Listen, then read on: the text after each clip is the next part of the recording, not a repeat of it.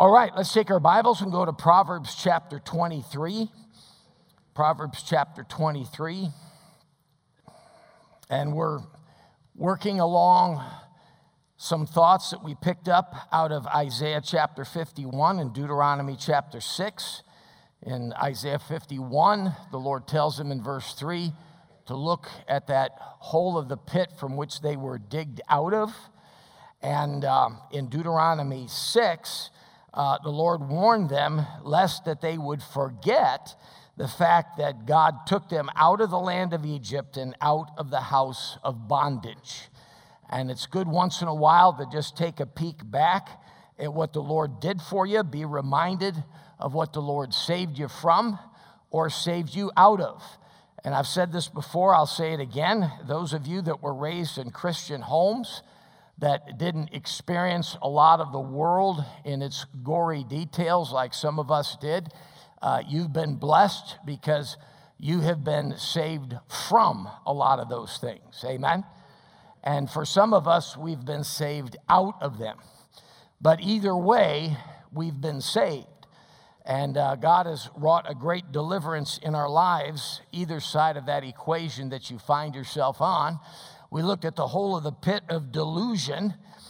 We were delusional about our spiritual condition. I'm frightened sometimes just to think of how close I was to dying and going to hell before I trusted Christ as my Savior. But God in His mercy allowed me to get to that place where I could come to Christ. And then we looked at the whole of the pit of debt. We had a debt that we could never pay. In fact, folks, we didn't even have the currency for it. We didn't even have the currency, even though we deceived ourselves with our religion and our traditions that we would be okay and God would take that as payment. But we had not the whereabouts to pay that debt, but Jesus Christ paid it for us. And then we looked at the whole of the pit of divorce. And God saved many of us, our marriages, from divorce. And many were saved from living in bitterness as a result of divorce, being able to put that behind them by the blood of Jesus Christ. We looked at the whole of the pit of despair. And we know that despair in our country is rampant by the suicide rate. And we looked at that and we saw that as a hole and a pit that God delivered us from in our Lord and Savior Jesus Christ. And now I want to take you to Psalm chapter 23. And I think the Lord just worked this out. Don't give me any credit for the timing of this. I'm not that smart. But it's New Year's Eve, and we're going to look at the whole of the pit of drink and drugs. The whole of the pit of drink and drugs. I was talking to somebody here during handshaking, and think of some of I made the mistake of saying, do you remember some of those New Year's Eves that the Lord saved us out of in those days? And he said, well, no, I really don't remember most of them. And a lot of truth in that. And thank God for His deliverance from that. But we're going to look at Proverbs chapter 23 and Proverbs 23 and verse 29. And if you're here and you're new around here and you're looking in amazement, is a preacher going to preach against drinking? Is that really going to happen? And the answer is yes. Amen. We're a Bible-believing church, and God hasn't changed His word about it. He hasn't changed His thoughts about it. And folks, neither should we. Proverbs 23 and verse 29. The Bible says, who hath woe, who hath sorrow, who hath contentions, who hath babbling, who hath wounds without cause, who hath redness of eyes? They that tarry long at the wine, they that go to seek mixed wine. Look not thou upon the wine when it is red, when it giveth its color in the cup, when it moveth itself aright. And verse 31 is describing fermentation. I'm told that in those big vats where they ferment the liquor, that fermentation literally moves around in that vat. It's alive. And the Bible says when it moveth itself aright, And notice he says, look not thou. If we're not supposed to look on it, then how do modern Christians rationalize just drinking moderate amounts of it? Did God miss something there? He misspoke. He meant for us to drink it socially in moderate amounts, but don't look on it. I guess you just close your eyes. You walk into the bar with your eyes closed and have somebody lead you to the seat, I suppose. I don't know how that works. But I want you to notice verse 32, and this is where I would like for us to keep our attention fixed. He says, at the last, it biteth like a serpent and stingeth like an adder. At the last. Let's pray. Father, help us now in these moments we've got together as we anticipate this new year, as we have celebrated what you gave us, your greatest gift in Christ, your unspeakable gift. And Lord, that we as believers might understand that sin is still sin and right is still right, and we might stand for you in this day and age of compromise. Please fill me with your Holy Spirit and help me to say those things that are necessary and not shy away from one of them, but leave to the side that which is superfluous and of no worth. Help us, Lord, captivate us by the word of God, for it's in Christ's name we pray. Amen. I want you to notice verse 32, at the last, it biteth like a serpent and stingeth like an adder. At the last. You know, when it comes to any sin, if we would just look at the end game. You know, when the devil dangles something in front of us, he shows us the front end, and he shows us the pleasures of sin, which the Bible says are for a season. But what we need to do is look past that season to the reality of what's going to happen when it's all said and done. And that's what God's word tells us here, at the last. At the last. What does it do? It biteth like a serpent and stingeth like an adder.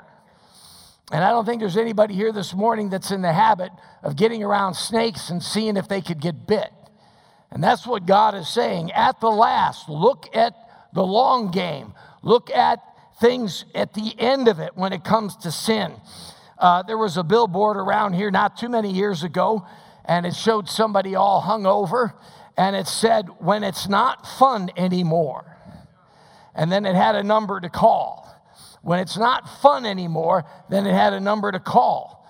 I think it's so ironic that as a young man, there were some of us that drank alcohol to prove we were men and then spent a lot of time trying to quit to prove the same thing.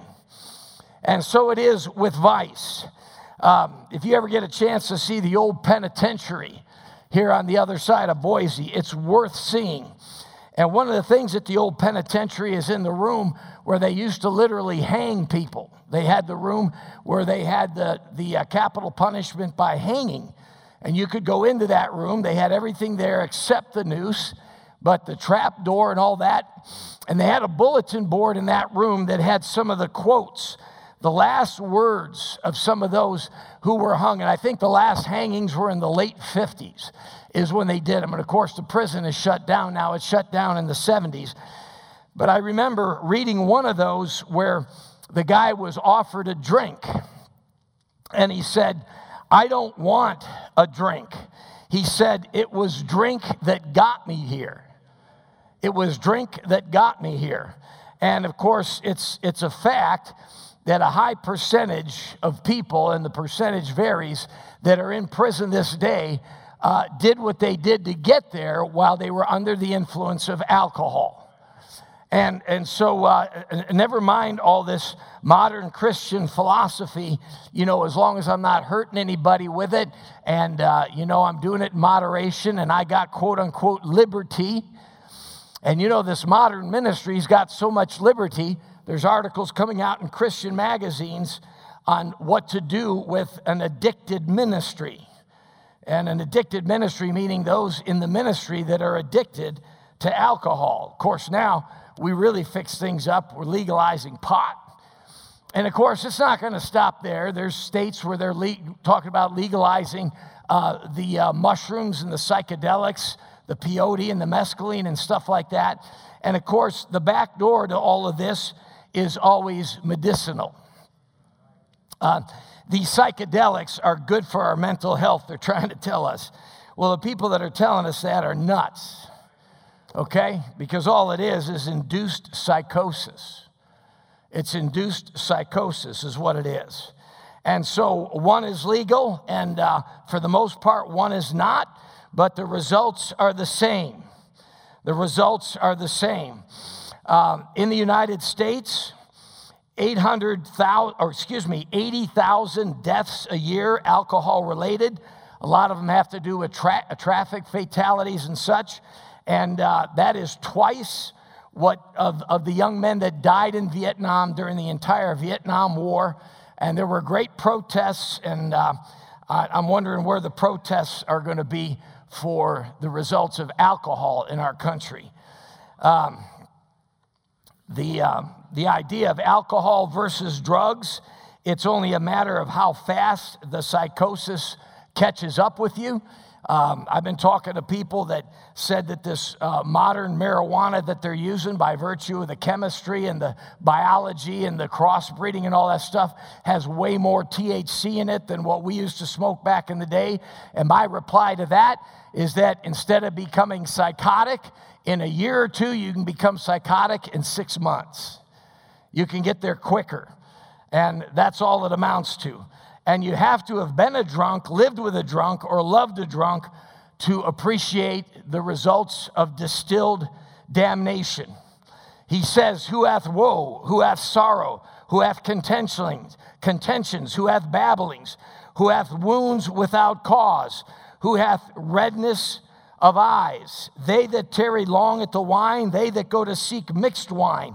Look not thou upon the wine when it is red, when it giveth his color in the cup, when it moveth itself aright. At the last, it biteth like a serpent and stingeth like an adder. Folks, the devil is in that bottle, and usually at the bottom of it, folks. At the bottom. God's not kidding when he talks about this. I think of drugs and addictions and people that lost their lives to addiction. And some of them lost their lives to one-time flings with certain drugs, things like methamphetamine. Take it one time and their heart blows up and stuff of that nature. Some of you are old enough to remember the highly publicized death of Art Linkletter's daughter in the 1960s. She took LSD one time, lost her mind, jumped out of a third-story window and lost her life, plunged to her own death. And folks, they're talking about LSD making a comeback. Flashbacks, suicide. I remember it well. And I'm thankful this morning that God saved me from all that. Honestly, my heart goes out to those of you that got saved later in life with that. I'm thankful that the Lord saved me at the age of 18 out of that junk. And I'm amazed as I talk to people as to how many people still these days get started with all that stuff when they're 12, 13, 14, 15 years old. How many of them got started with the alcohol by raiding their parents' liquor cabinet?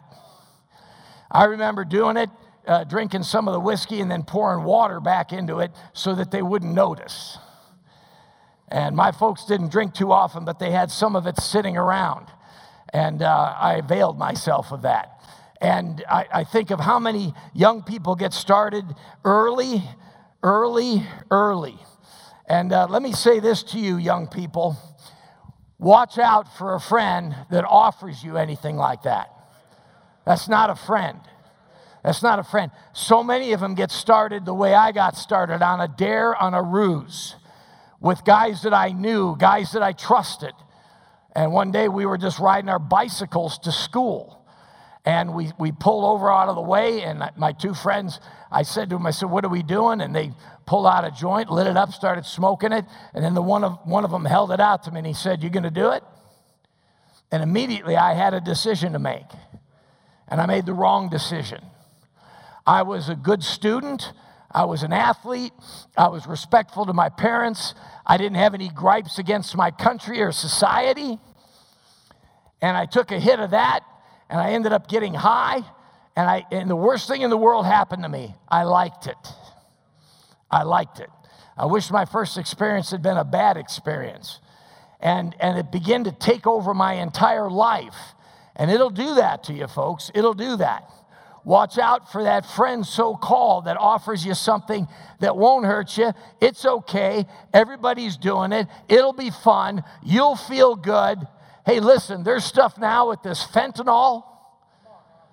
And they got stuff that's stronger than fentanyl, they said, that's coming out. Stuff that if you just get it on your skin, it can do things to you. And this fentanyl, people are taking one dose of this stuff and dying first time they ever use it. And folks, you get drugs on the black market, you don't know what you're getting. When we would snort stuff, whether it was mescaline or coke or whatever, if we got a bad headache, it meant it was cut with strychnine. Guy's selling you something that's cut with strychnine. That sound like your friend? I mean, crazy, man. You'd get stuff you didn't know what you were getting. And the Bible warns us of these things. And this is a hole. This is a pit. And folks, if you're here this morning and you're raising a family and you took LSD back in the day and your kids were born with most of their facilities, God's been good to you. Because that stuff's been known to cause birth defects, flashbacks. And I think of this hole, I think of this pit, and God warns us about it. And who can count the stories that we could tell of lives ruined by the hole of the pit of drink and the hole of the pit of drugs? I think of some of the experiences I had, unintentional, ended up having experiences with demon spirits because of drugs. That's something you want? You want to be fooling around with demon spirits? I don't care how tough you are. You encounter that kind of stuff, it'll turn you into a little girl, man. I mean, it will scare you. And experiences with peyote and mescaline and LSD and those psychedelics and getting hooked on marijuana. Yes, hooked on marijuana. They say it's not addictive. That's crazy. If that's not addictive, then cigarettes aren't addictive. It's addictive, folks. It gets a hold of you, and you get to where you can't live without it. And you can't do anything without it. And you can't wait for your next joint. You can't wait for your next high.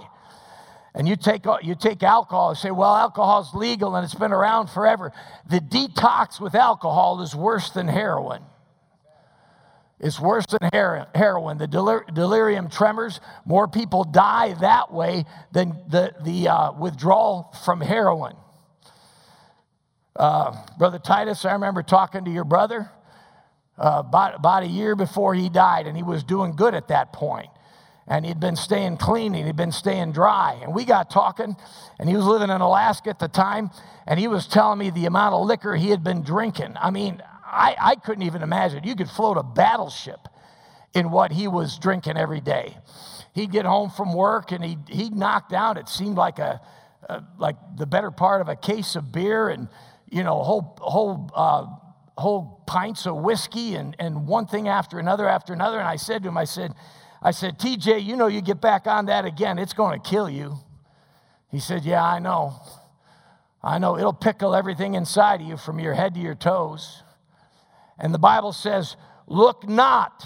Look at verse 31. Look what God's word says. Before you walk out of here and say, well, that's one of those old hellfire and damnation preaching churches. That's one of those old-fashioned churches that doesn't have the liberty or understand the liberty that we understand. Look at the verse. Look at it. Look not thou, verse 31. Is that what it says? Well, if he says don't look at it, then what makes anybody think we should drink it? For this really smart ministry these days that's got all this liberty, a lot of the guys in the pulpit now have alcohol problems. And then notice verse 32, at the last, look at the end of this thing. Look at the end of this thing. You say, well, I got liberty. You don't have biblical liberty for it. And you ruin your testimony worse than you think. There's guys I've led to Christ in playing ice hockey with these guys and not partaking of the sacrament in the locker room that allowed me the opportunity to win them to the Lord Jesus Christ. And I say the sacrament because after these games, the guys all break out a beer. Most of them don't even drink the whole darn thing, but it's a social thing, and they're talking and they're drinking. And I've been in the locker room numerous times with numerous guys where after a few games into the season, the guy will come up to me and he'll say, I notice you're not having a beer. In fact, the guys that got beer duty in these hockey games, they bring me a Gatorade. I get the Gatorade. And I got to lead these guys to Christ because some of them had problems with it. Some of them understood the damage it does. And you as a Christian are going to go, well, I'm going to have a couple with them, and then we'll have some fellowship. That guy you're having a couple with, he's looking at it, and he knows what it's doing to his life. And he's looking at you through the same lens. And the bottom line is you don't have a testimony. You think it's a good testimony. You don't have a testimony when you do that. Watch out for that. It'll cost you your testimony. If any man be in Christ, he's a new creature. Old things are passed away. Behold, all things are become new. I think of Billy Sunday's story. I think of Mel Trotter back in the day who started rescue missions one after another. And he was such an alcoholic, the story goes, that he stole the little white shoes off of his little baby who had died in the crib. And the story varies on that. But he said this, he said, there was not anything that I knew about that I had not gone through. I had taken cure after cure. I had taken everything known to science and had made one resolution after another. But just one glimpse of Jesus Christ, and I have never wanted a drink from that instant to this. And can I say to you this morning, you young people that have been raised in a Bible-believing church like this with Christian parents, don't think less of your testimony because you don't have any gory stories to tell of wallowing around in the sin out in the world. Value your testimony that God saved you from all of that instead of out of it. Because there's many of us here this morning that would trade our testimony for yours any day of the week. So don't spend your whole youth and your young adulthood wondering, what am I missing? What am I missing? Let me tell you something. You're not missing anything worthwhile. You're not missing anything at all. In fact, you're missing a lot of destruction, physical, spiritual, and moral. You're missing the opportunity to mess up your life, body, soul, and spirit. That's what you're missing. God hath not given us a spirit of fear, but of power and of love and of a sound mind. And God's given you a sound mind. You just keep it. You just keep it and take it from those of us that experience the drink and the drugs that you're not missing anything worthwhile. You know, I'm rereading this book on the 1909 Cherry Mine disaster. I read it the first time I preached this message years ago, The Hole of the Pit. And I'm rereading this thing, and I just got done with it again. And one thing that struck me the other day when I finished up, what struck me was the amount of things that were assumed were okay, and that people absolutely knew wouldn't come together and conspire at the same intersection to create a disaster that over 200 men lost their lives down in a mine fire. Hundreds of women were made widows. Hundreds of little boys and girls were made orphans because they could handle it. They could handle it. You might be here this morning and say, well, I can handle it. I can handle it. Take a look at the verse again before we move on. Look at verse 32. He says what? At the what? At the last. At the last. Look at the end of the thing. At the last. At the last, it biteth like a serpent and stingeth like an adder. They've proved just having a couple drinks and getting a little buzz kills a lot of brain cells. And you might be young this morning and say, I've got plenty to spare. Now, some of us may beg to differ. You might want to take a poll on that if you think you have some to spare. But I'll tell you something, when you get older, you'll regret that. You'll regret that. Look at the verse again. At the last. At the last. Let me just ask you a very simple question. And this was the thesis of an article I read years ago in Christianity Today. And that's a magazine that's long ago gone the drift of the left-wing Christianity.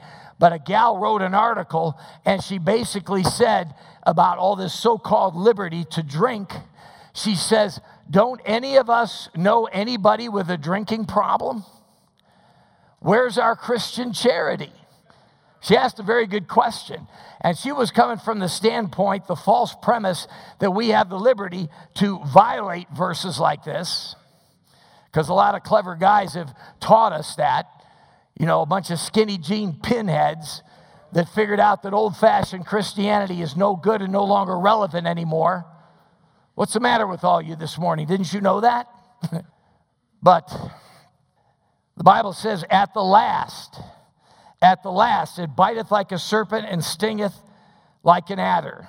At the last, folks, at the last. And that's what we've got to do. We've got to take the long look. We've got to look at our testimony.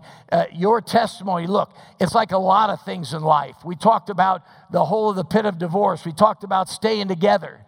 And so someone says to me, well, should I stay in a marriage that I'm not being fulfilled and not go out and do this and that? And my short answer to that is yes. Yes. Because that's what God wants you to do. Stay married. It's worth the testimony. It's worth it for your kids. And in this case, it's worth it for your testimony to a lost world. You take that unsaved person that sees you social drinking in the name of Jesus Christ. He might have a drinking problem. When he looks at you, he dismisses your testimony because he says, hey, he's got nothing more than I got. If his religion can't keep that thing out of his hand any more than mine can keep it out of my hand, then he hasn't got anything I need. Is it worth it? Is it worth someone rejecting your testimony just because you think you've got liberty? Because some smart aleck got real clever and told you could do it in spite of what we just read here in these scriptures? Is it worth it? I say it's not. Folks, you think God's going to pass out rewards at the judgment seat of Christ for just for being happy and being fulfilled and doing what we want, when we want, how we want? Just because we want to satisfy the flesh? Folks, those crowns are there because we're going to have to deny ourselves. We're going to have to deny ourselves. That crown of temperance, we're going to have to deny ourselves. That crown of life, we're going to have to deny ourselves. That crown of joy and rejoicing, we're going to have to deny ourselves. And I know that's not popular preaching these days because we live in an Epicurean society. We live in an America where we think it's all about us. And sacrifice and self-denial is not something that we want to be participating in. But folks, it is biblical. It is biblical. And I'm glad there were others that went before me that sacrificed and denied themselves, that I might have an example to follow, that I might understand the truth of the Word of God, that it does work. And by the way, have a smile on your face. Okay? Someone asks you how you doing, say, better than I deserve. And when you're sacrificing and denying yourself for the sake of others, do so with joy, noting that you're in fellowship with the Lord Jesus Christ, because that's what he did for us, folks. Look at Romans chapter 15, and we'll close with this. Romans chapter 15. And I know we're drifting a little bit here, but it's connected. Romans chapter 15. Self-denial is part of the Christian life. And there are going to be times where you got to deny yourself something you have every right to have. And every fiber of your body and mind, from the top of your head to the bottom of your feet, wants it.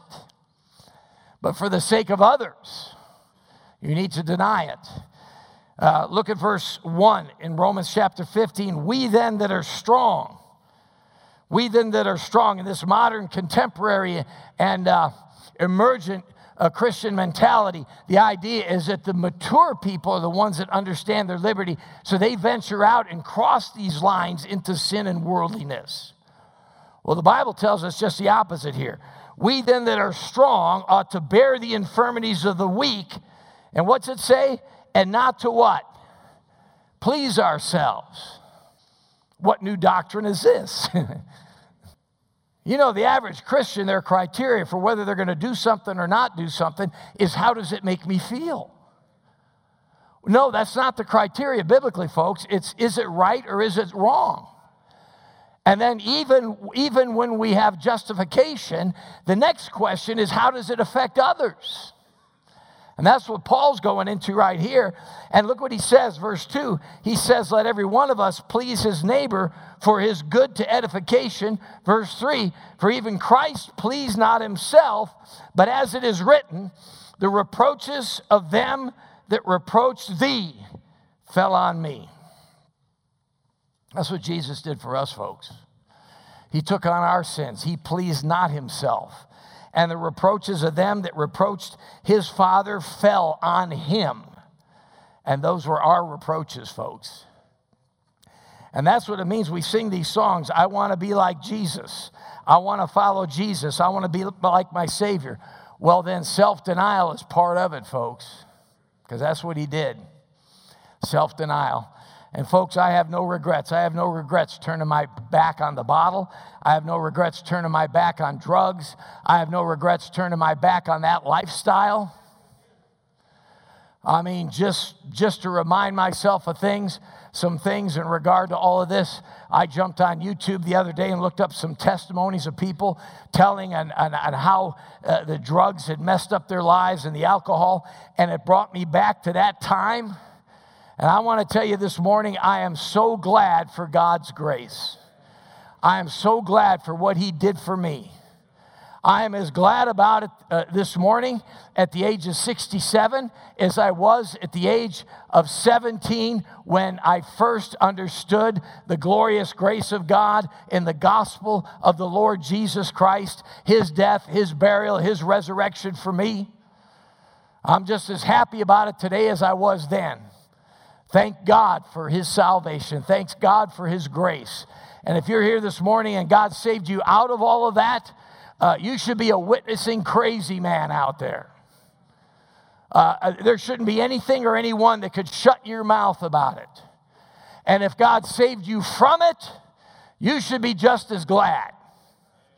Quit being one of these sourpuss second or third generation Christians that walks around like you're sucking on a lemon because you can't do and dress and act like the rest of the world. God says, look at the end game. You're blessed. You're being saved from it. And if you don't believe it, just ask some of us that were saved out of it. The whole of the pit of drink and the whole of the pit of drugs. Thank you, Lord, for pulling me out of that pit. Let's pray. Lord, we thank you for your word this morning. And help us, Lord, as we go forth into this world to have a testimony of being different because of your grace, not for the sake of self-righteousness or feeling better than other people, but, Lord, for the sake of your grace that you delivered us from so great a death. Thank you, Lord, for many of us here being delivered out of the whole of these pits.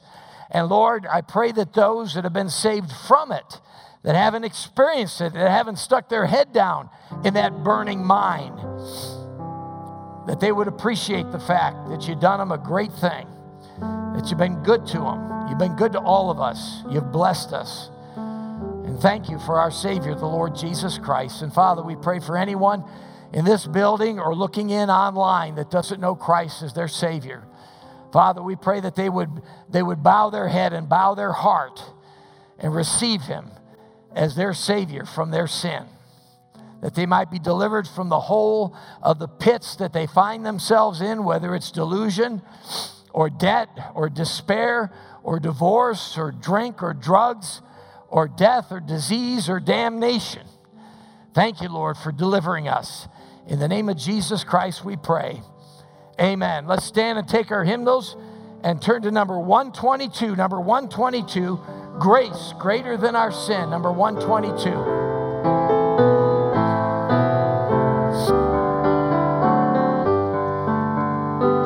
Marvelous grace of our loving Lord, grace that exceeds our sin and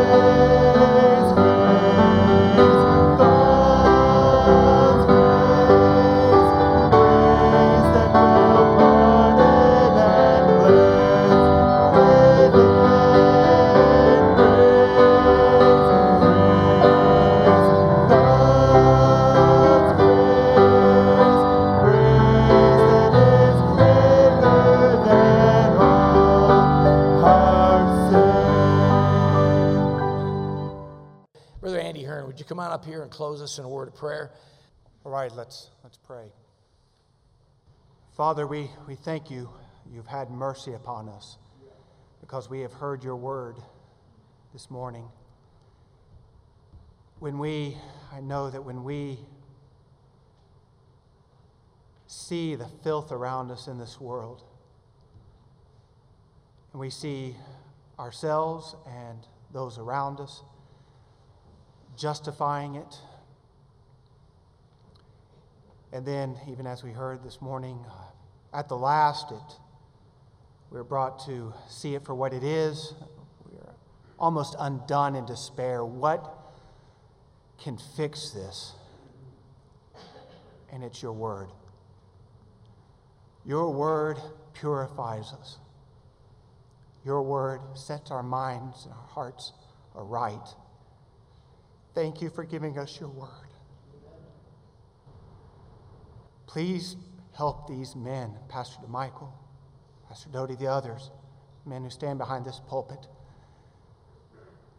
The purest man in here does not see this the way you see it. We are comfortable with expressions of sin. Forgive us.